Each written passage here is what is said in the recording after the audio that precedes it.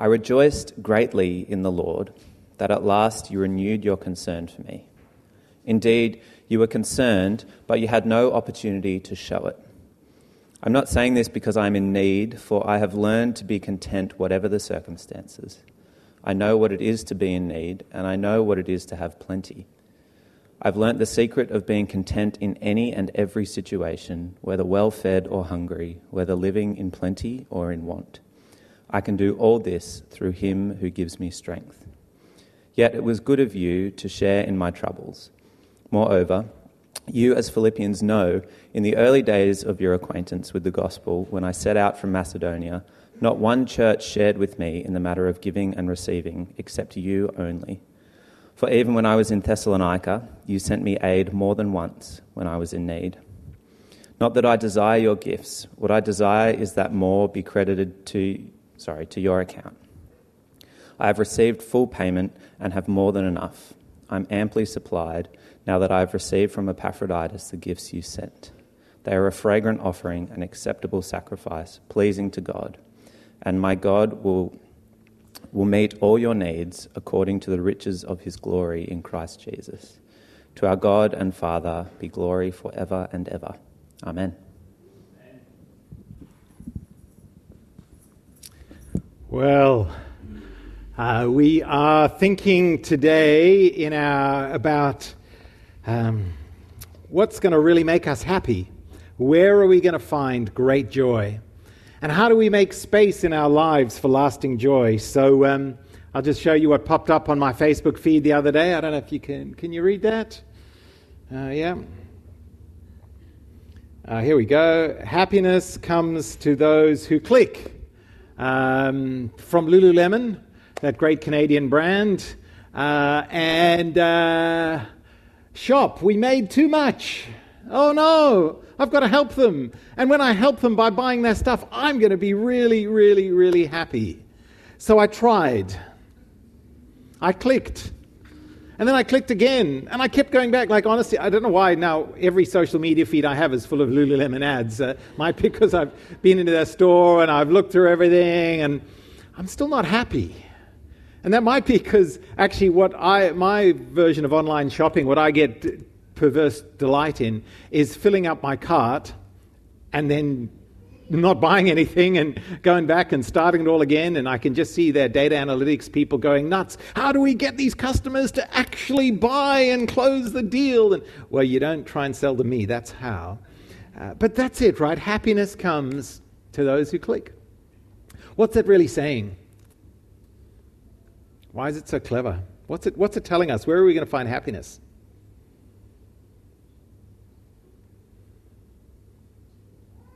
In what? In material things, yeah. In stuff. In consumption. That's the real happiness. That's it, right? Now, are they right? No. Sue says she never gets happy by buying anything. Is that right? You have your own online website? Don't listen to you. That's right. Happiness comes when people click on your site and buy from you. Only yours. Yeah, no, I hear you. I hear you. Are they right? Yeah. I think one of the things that sometimes Christians do, and I'm not sure where you all are at on your spiritual journey, but sometimes we can make out like this stuff is all bad and, like really consumption and buying stuff it's really bad, but God's really good. But actually, you know what? Buying stuff can make you pretty happy. It really can, let's be honest. It gives you a dopamine rush. It really does. So there's a little chemical, your brain lights up and whoa, this is great. And good products and good services can add lots of value to our lives. Like it's okay to find happiness and joy. But we also know there's a bit of a lie underneath that, isn't there? Because we know that the happiness doesn't last. I mean, our economy wouldn't work if the happiness lasted, would it? Because then you'd never buy again. But of course, it doesn't last. And it still leaves you just a little bit empty. And so what we're going to think about, and the problem with that is, if we buy the half-truth that happiness comes to those who click, then we actually end up on a treadmill of trying to find happiness in stuff that never ultimately satisfies, and we get ourselves into all kinds of financial difficulty. Australians have the second highest level of personal debt in the world. Of course, when we think about click, we think of just consumer items, but we spend an enormous amount of money to put roofs over our heads, right? An extraordinary amount of money. And we are massively, massively, massively, massively in debt because of that and a whole bunch of other factors. We're addicted to debt. And what debt does is it robs us of any space to move. The Bible's really clear that the debtor is the slave to the creditor. The person to whom you owe money is the person who controls you. You have no space to move. And we all know what that's like to varying degrees. So what we're trying to do in this series, and part of our spiritual journey, is to say, how do we make space in our lives to find joy with more or less? Because if we find a place of lasting joy that comes to us, freeing us up to enjoy when we click, but also to be satisfied with our lives when we don't click, we can make financial decisions that can get us out of debt, keep us out of debt, and free us up, give us space to be who God really wants us to be. So that's the goal. I mean, my goal as a church, if you said to me, what would be one of the key indicators of success for the spiritual transformation of this community, it would be that we were all debt-free. Have you ever heard that as a spiritual goal for a church? Like, that'd be cool, hey? Imagine that, completely debt-free. No consumer debt, no car debt, no housing debt. You live debt-free. That'd be neat. Now, it may not be possible, but I think it creates space, right? And one of the steps, the most important steps towards that kind of a life, is to learn to find joy, whether you have more or less. Here's the question, how much is enough? How many of you have watched the Marie Kondo show on Netflix? Okay, I see those hands, shame on you. No, we've watched a couple. We lived in North America for nearly 5 years, and like North Americans compulsively buy way too much stuff because it's so cheap. And you see in that show her going into houses where there are just closets, rooms full of clothes, half of which still have the tags on because people have just compulsively bought and bought and bought and bought and bought and bought and bought and bought. And how much is enough? Let's be honest, in terms of clothing, you really only need 5 outfits, don't you? Why do you need any more than that? And you only need 2 pairs of shoes, one that is smart and one that's casual. And 3, one to play your favorite sport in. You don't need any more than that, do you? Like, really, how much do you need? How many gadgets do you need? Actually, a lot. For me, how many books is enough? Like, my particular vice is books. And actually, for me, it's a limit. I just go, you can never have enough books. I own more books than I'll ever read, but I just feel good buying books and having them, because one day I might read them. How much is enough? Yeah. In terms of our income, how much is enough? If I were to say to you, if I were to ask myself this, which I regularly do, Mark, how much money do I need? You know what my answer is always? Just a little bit more. Just a little more. Just a little more. Just a little more. So how much is enough? There's a great spiritual battle in this, to think about it. Think about how much stuff I have, how much money I have, and then say, how do I actually learn to be content? How do I learn to be content? So on a self-rating scale, 1 is I am completely, utterly unhappy with my life. I live in a constant state of envy at what everyone else has, and I am just continually driven by the desire for more. I'm completely lacking in contentment. And 10 is, I am I'm utterly content with every part of my life. And whether I have much or little, whether there is just a contentment that permeates everything all the time in every area. Where do you reckon you'd be on that scale of 1 to 10?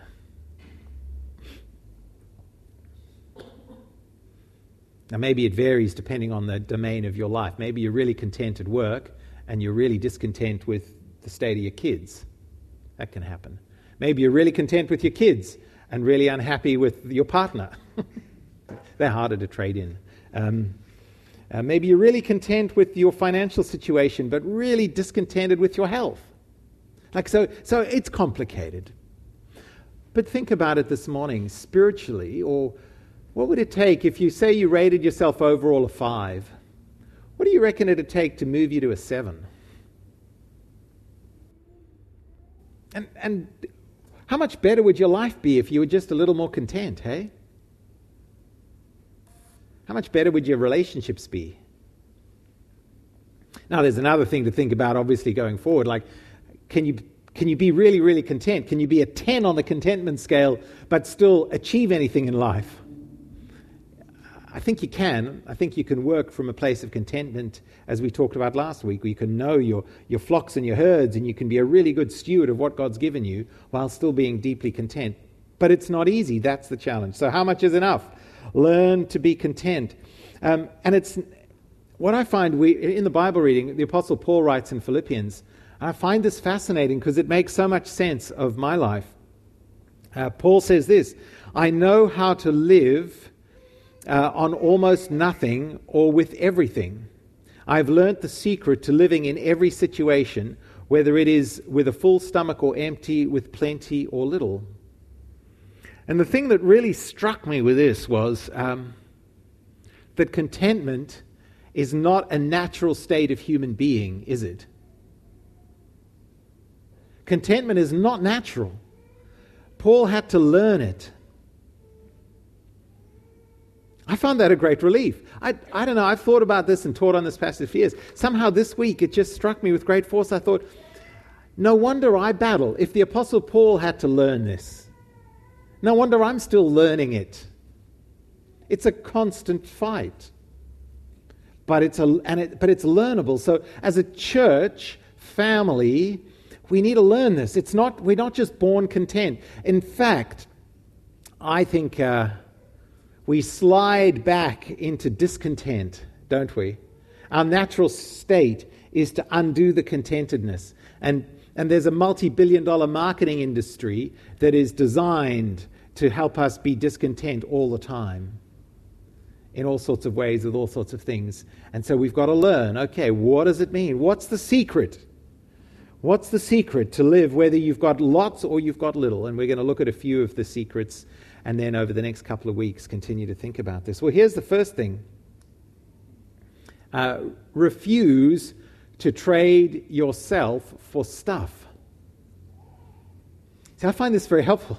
Like, when I buy something, what I'm doing is giving away, I'm trading in a little bit of my life for this thing. Okay? Here's how it works. What is money? Money is congealed life that I put in a way that I can then exchange with someone else for a bit of their congealed life or something that they have. It's a medium of exchange that congeals my life. So you earn money. What do I mean by congealed life? Well, the money I have in the bank is a function of every bit of my life, who I am, my genetic ancestry that's given me this particular makeup, my environment in which I grew up. My congealed life is a function of all the teachers who've ever taught me anything, my whole education system. Everything's come together and worked. It's a function of my energy, all the food I've consumed, all the medical support I've had to get to where I am today, everything I've done. And then it's the hours that I've worked, right? I've taken my life and I'm going to do this, and then I'm going to get this $10, $20, $100, whatever it is. And that money that's me. It's a product that's a little stored in transferable medium, my life. Okay? And then what do I do with it? I click, And I go, I'll take my life and I'll give away a bit of my life for a new pair of Lululemon pants. Is that a good trade? Well, it may be. Depends how much my life I'm wanting, it costs me. Like it might only be 5 minutes of my life, but it's quite a bit, right? Like they're not cheap. Depends how long it lasts. If I don't have any other pants, that's a good thing. It's better to have pants than to walk down Darling Street naked. So yeah, you've got to trade a bit of your life for a bit of stuff, for sure. But I find that, so do I really, you can buy a car. How much of your life are you going to give up for a chunk of metal that depreciates and moves you from A to B? It's fascinating, hey? How much of our lives are we going to trade for stuff? And you don't think about it, right? Like everything you pay money for is a giving away of your life. And you don't have that much of it, people. Like we just don't have that much life. Like it's going to go very fast. So why trade it for stuff? That's not the smartest thing. But let's acknowledge straight away, right? Like one of the reasons we do it, particularly in our economy, is that brands are very powerful, right? One of the things marketers realized as we shifted, our economy shifted, there was a structural shift from a demand-driven economy to a supply-driven economy. So as the Industrial Revolution kicked on, we developed the capacity to produce way more stuff than we actually needed.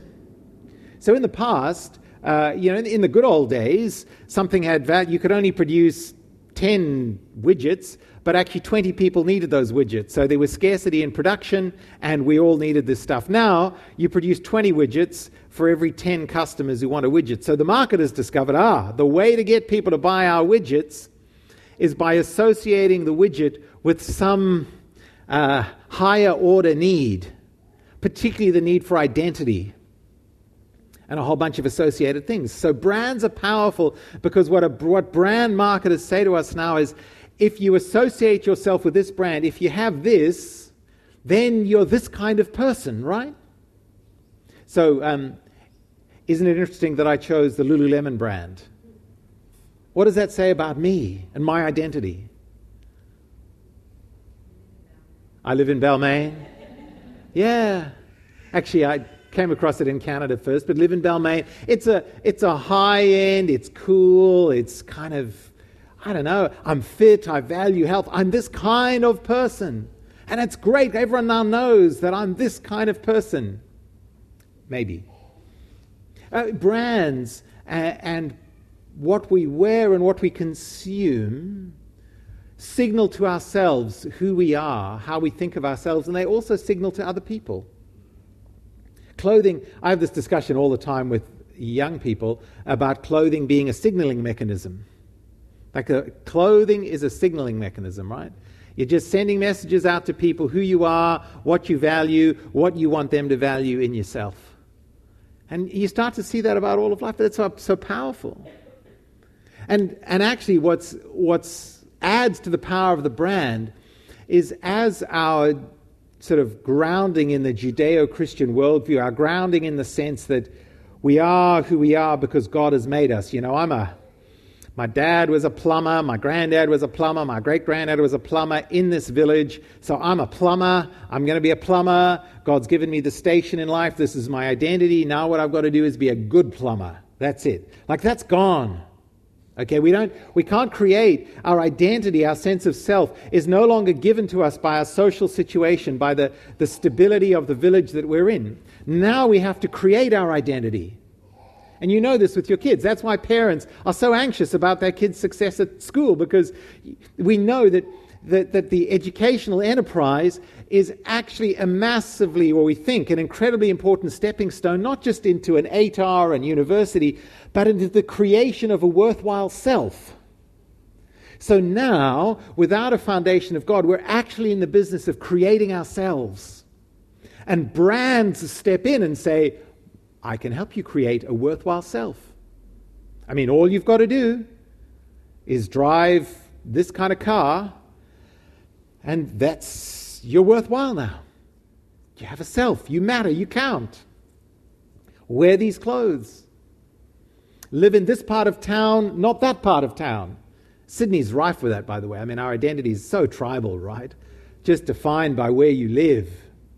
I mean, it's just crazy. Like, it's just a house. A house is a house is a house. Like, it keeps the rain off, and, at one level. But it gives us a... So that's why it's powerful. So recognize the power, and then you say, okay, this is what's happening to me. What you got to do then spiritually, the journey we're on, is to say that the only way I'm going to be content is to build my sense of self on God's gaze. I've got to see who I am in the way that God sees me, not in the way other people see my signaling mechanisms. Like, what matters is what God thinks of me. And I have to keep reminding myself what God thinks of me is way, way, way more important than what anyone else thinks of me. And then that starts to free me up, because I'm not captive to what other people think of me. Then I can be content. Doesn't matter what brands I wear or I don't wear. I mean, I'm free to wear nice brands if I want, and consume this and do this and travel there and blah, blah, blah. But I'm also free not to be content. And that is a marvelous, wonderful thing, and that's a spiritual battle. And if you haven't started down that track, let me invite you. Say, this is a central part of what we do as a church, is to fight this fight.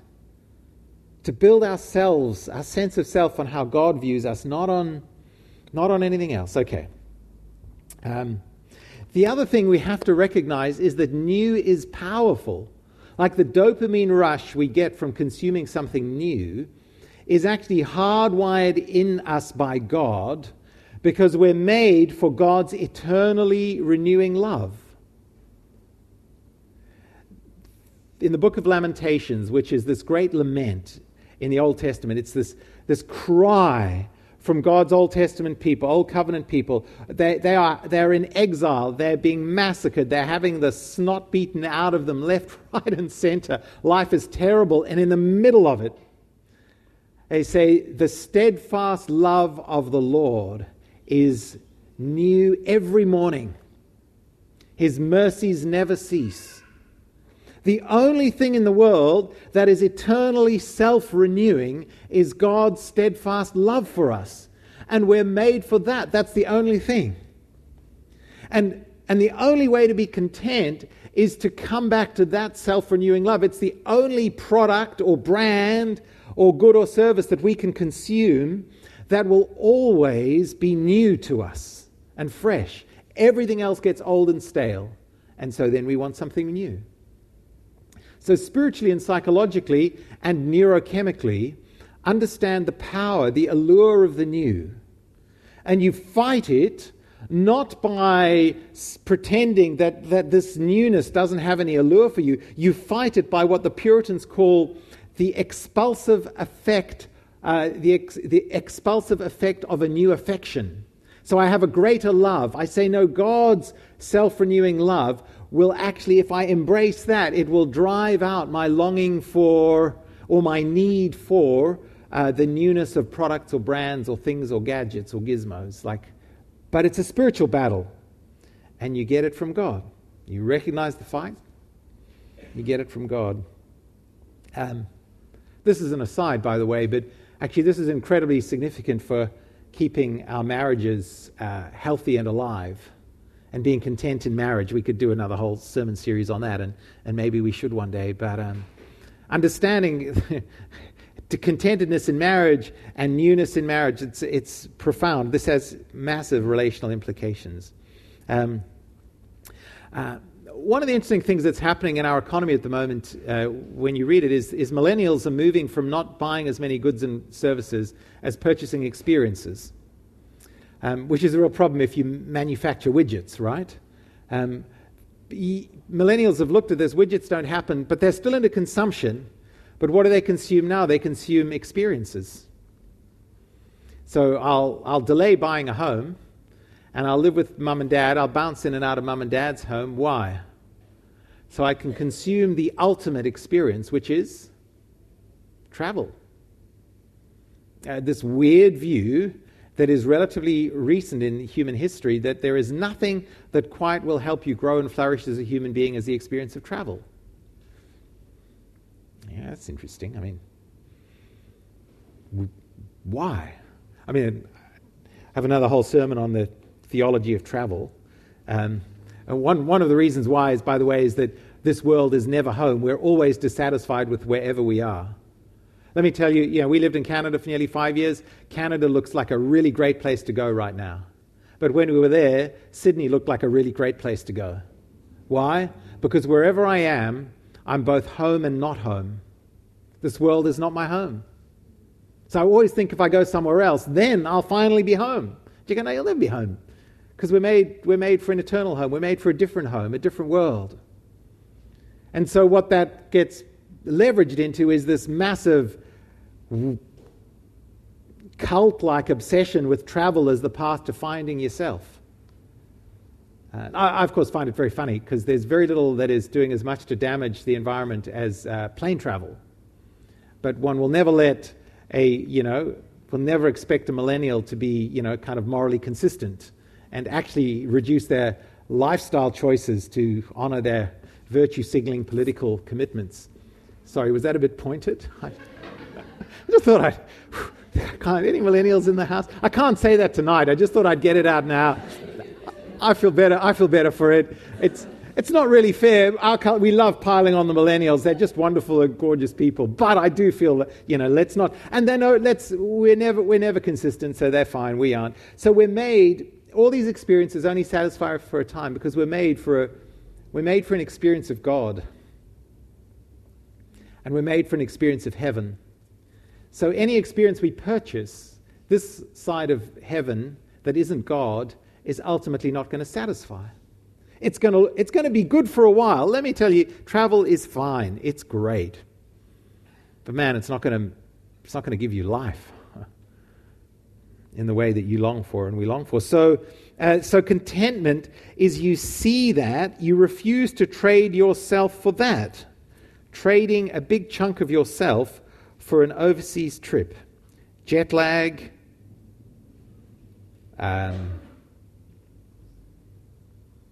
gastrointestinal problems, coming back with an antibiotic-resistant gut infection. Why would you do it? Bed bugs, like really, crowded airports, and everyone running around going, I want to go somewhere where there aren't tourists. I want to meet the locals because I'm a tourist, but I'm not like them. I'm like a different kind of tourist. I'm cool and hip and I'm going to find the real authentic, and all the locals are going, we'll give you a real authentic this. And, and we're all the same. And then they come over here and they do the same thing. And I'm taking my life and I'm trading it for this because what I really long for is God. What I really long for is heaven.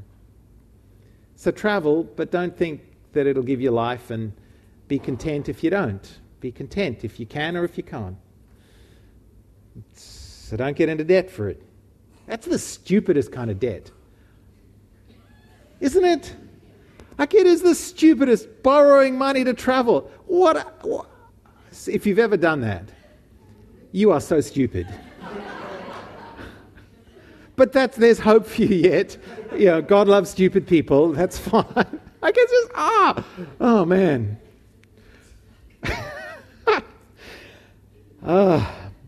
Where was I? Oh, we're in church. Hang on.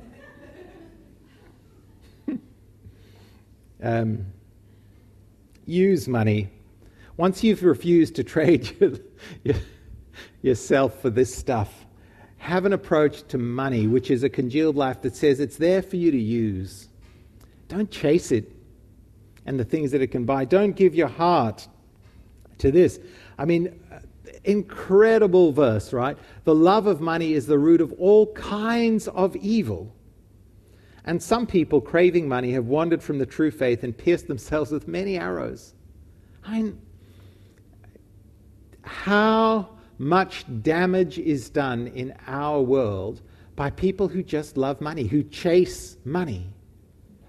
I want more and more and more. How many corporate careers are ended by a stupid decision made because some person who spent 30 years being honorable and honest makes a decision because they just want to chase that little bit extra money. How many political careers have ended because politicians love money? It's everywhere, right? It's everywhere. How many church ministries have ended because religious people, clergy, pastors love money? Right? How many marriages have ended because one or both parties love money more than they actually love each other? So they make all kinds of decisions, get into all kinds of debt, live with all kinds of stress because they love money. See, what we are tempted to do is use people to get money. But what God wants us to do is use money to serve people. Like, if money is congealed life, right? What's the best thing I can do with my life? I can give it to someone else. I can pour my life into your life. Isn't that what God did for us, right? God took his life, and in his Son Jesus Christ, he pours his life out for us. Isn't that interesting? He gives us life. He didn't come to give us money. He came to give us himself. So the best thing we can do is understand that money is a means. It's not an end. And the best use of money is to use it to help other people flourish, to meet their basic needs, to help them grow, put a roof over their heads, food on their table, educate their kids. Like that's what matters, right? Help them come to know Jesus, help them be part of a healthy church. Money is a means, not an end. You have to keep saying that. And the end is people. The end is people in relationships. That's what we want to use our money to serve and to build. It's okay to have money. We looked at that last week. There's nothing wrong with having money. It's wrong if you love it. If you're using what money can buy to build a sense of self, and it's wrong if you're using it as an end. It's just a means. It's a great means, but it's a terrible end. It's a terrible end. So the second last thing to say about finding contentment, and it might seem paradoxical at this point, is to enjoy what I have. You might be thinking at this point, it's not somehow God wants us to be miserable and not enjoy the good things of this life. Well, that's not true either. Here's what the Kohelet, the writer in Ecclesiastes, talked about. We looked at this, a year ago, 2 years ago in church. It's a good thing to receive wealth from God and the good health to enjoy it. It's a good thing. To enjoy your work and accept your lot in life, this is indeed a gift from God. Right? It's good. God gives us good things. Enjoy them. We're not anti-life. We're embodied beings. God created the world. Everything that we have is a good gift from God. So you can enjoy it. Just don't worship it. You can enjoy it, just don't live for it. Because it'll leave you. It'll go, right? I find it very funny. The enjoyment of life is fleeting.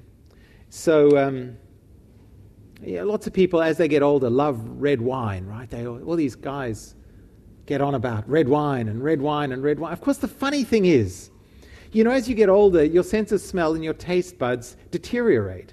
So you actually aren't tasting very much anyway as you get older. It's just because everything just gets bland. And really the only hope for, as we age, to really enjoy, you just need to put some MSG in your red wine. That's really the only hope. But we all obsess about it, but it's like for me, it's a great, like everything goes. Enjoy it while it's there, but it's going to go. Love it and embrace the good things that God gives us. Accept it from God. Like we're not ascetics. I'm not going to labour this point because I actually don't think most of us here living in Balmain and Roselle struggle too much with this. Just looking at you, knowing you a little bit, looking at myself. I don't struggle to enjoy life, right? I don't see a lot of horsehair shirts here.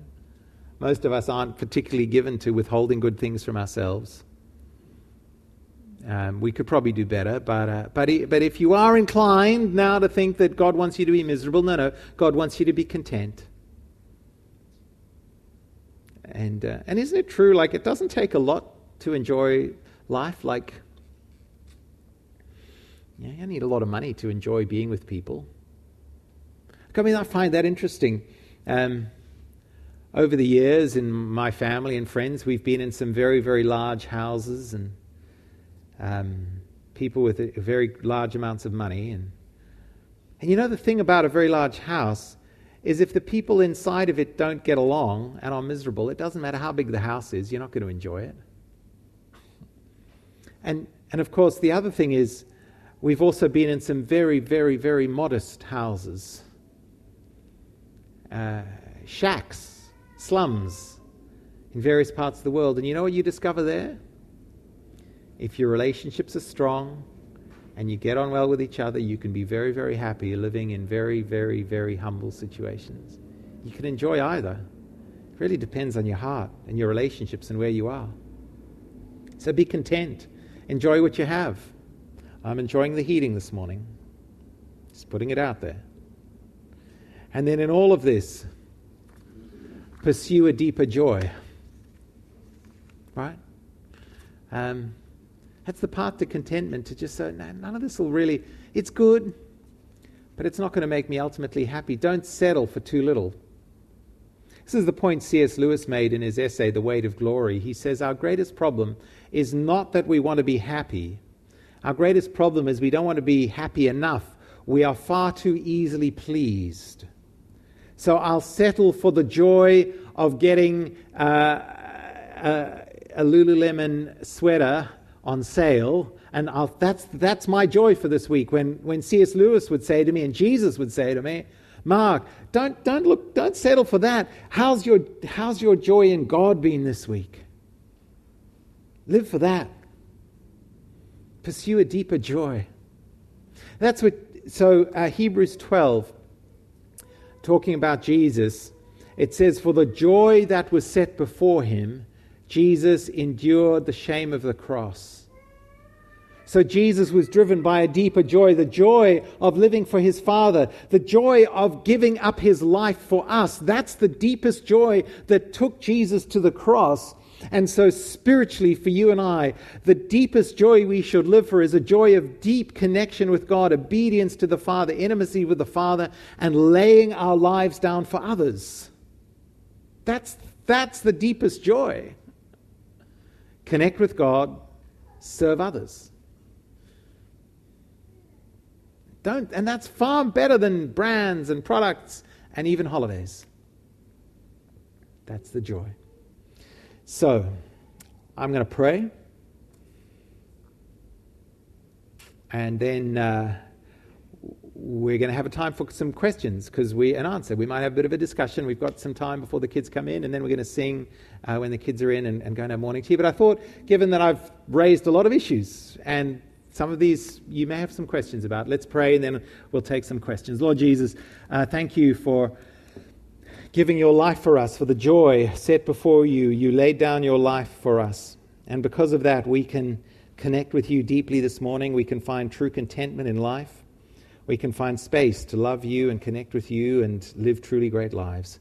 And I pray that you'll help us as a family, individually, as a church, to be content and to live truly great lives for you. And we ask this in your name, Lord. Amen.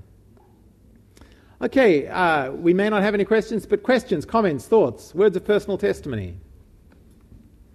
Anything that you want to agree with, disagree with, ask me about?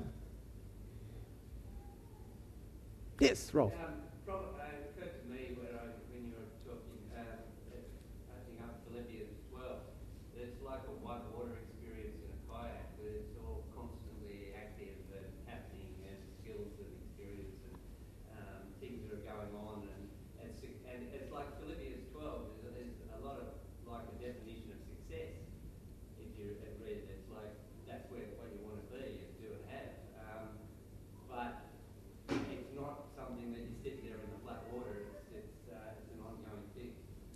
The finding the battle for contentment happens in the white water of life. Yeah, that's great. Yeah, so you only get there in the challenges. Be active in it. Yeah, that's great. And be open to God filling you with the Spirit in that time too. Yeah, the Holy Spirit's key to this, right? You actually need a personal, powerful encounter with God in the Holy Spirit to actually translate this from just head stuff to lived stuff. Yeah, Sally. Do you think we can have real joy without ever having suffered? Can you have real joy without ever having suffered?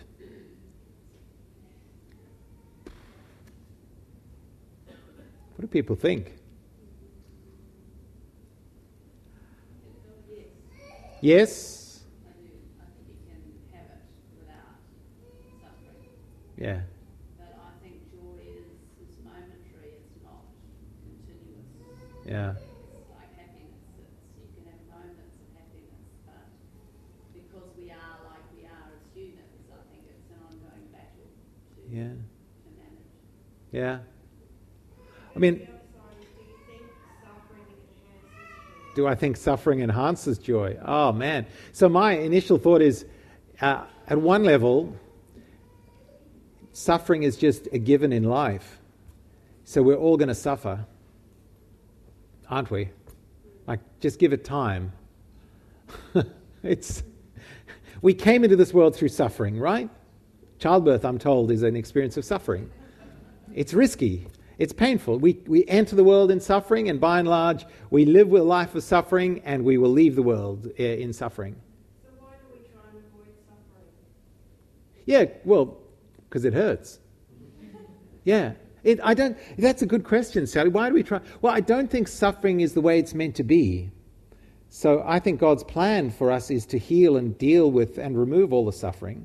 I think, if I'm hearing you right, we can make decisions to avoid pain and suffering that actually are bad for us spiritually and actually cause more suffering in the long term. So self-medicating, right? So life is hard. I feel uncomfortable, and we live in a culture now where actually we're not meant to feel any uncomfortable feelings. So neuropharmacology is the great big frontier culturally that we're facing, right? So I will use substances to change my brain chemistry so I feel good. At the moment, most of the chemicals we use are mostly illegal. I use caffeine and alcohol. Start of the day, end of the day, that's what most of us do. They're both legal, and in reasonable amounts they're not harmful. Lots of people self-medicate through alcohol, and it becomes incredibly destructive. So I run from suffering rather than find God in the middle of it. And I do that in all kinds of ways. But that is a big, I feel like there's like another 3 hours of discussion to have around that. Suffering can be redemptive. It pushes us to God because it strips away stuff, doesn't it? But suffering can actually also be crushing and kill us. So sometimes, God will never tempt you beyond anything you can bear. I don't know if that was ever quoted to you when you were a teenager. It's a verse from Corinthians. I'm like, you've got to be very careful with that, man. I don't think that, because I think sometimes there's stuff that happens that you go, oh, crushes people. So, I don't know. It's complex. Yeah, Darren. I suppose just to elaborate on that a bit more, my feeling is that if you don't allow yourself to suffer and experience that, you're shutting down your vulnerability. Yeah. The effect that has on then you feeling great joy in life. Yeah. Because you're shutting down what you don't expect. Yeah.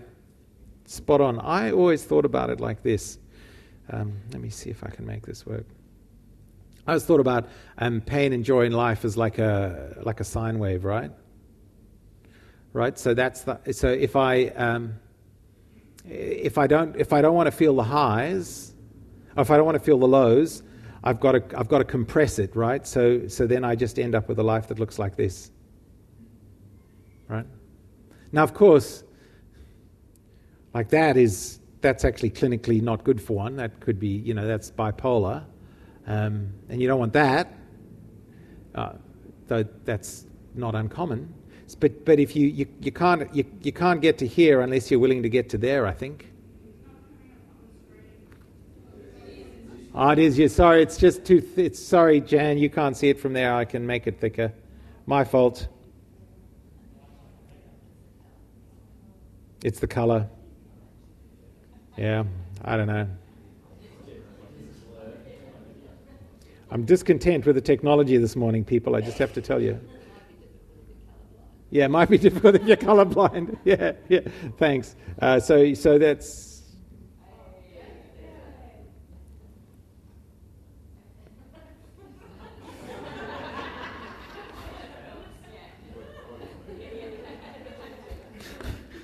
So I'm just drawing my life there. Yeah, is that it? Darren, did I see it? Yeah. No, I agree with you. Yeah. I think that if you go too low, though, like if the suffering is too great, Yeah. you don't have any option to not inherently protect yourself. Yeah. Your body will go into that state, so therefore it will shut down and hide. So there needs to be some sort of gradedness to the amount that you're Yeah. process, Yeah. so that you don't lose that. Yeah. So, if you grow up, adult children of growing up in dysfunctional families typically don't do three things. If you grow up, you don't talk, you don't trust, you don't feel. So we limit our capacity to do that, if we grow up in dysfunctional families. So for me, my journey spiritually, having grown up in the family I grew up in, was actually having to learn how to feel again. It's really annoying. I think I've learned it. I start crying now. It's very annoying. Like even talking about this now, I'm feeling sad. Like I could cry, right? Like I never used to be like that. It's ridiculous. But I actually think I'm also a little happier. And I have more joy in God and in my family and in church. Yeah, it's gone. So is joy relative to suffering or is it absolute? Oh, is joy relative to suffering or is it absolute? Yes. I don't know. Isn't that interesting? I don't know because I don't know a life without suffering. So I can't tell. I always think it's relative. I always think that God gives you subtle reminders when you sort of think everything's great, and then you suddenly hit a big pothole. I think when you start to drift, I think subconsciously something's going on, and when you start to drift away from God, this has been my whole life, something happens, and then you just go, I can't actually do this without God. Mm. So it's a bit of joy, suffering, but at the end of the day, it's God. So the levels have varied. Yeah. But, they kind of end up being the same. Like, that makes sense? Yeah. I think So the Apostle Paul says in 1 Corinthians, which I found incredibly helpful as a verse, we are sorrowful yet always rejoicing. So the emotional texture of the Christian life this side of heaven is to be content and to be full of joy even while we're full of sorrow. And in fact, I found in life the older I get, the more sorrow I have, because it's not just my sorrow now. I know more people, and the more people I know, the more suffering I encounter. It's just the way it is. And so that's hard. So spiritually, the journey is to find more and more joy even as I find more and more suffering. You can't get away from that. You can medicate it, you can run from it, you can hide it, you can but in the end, it'll come. So I don't know. I think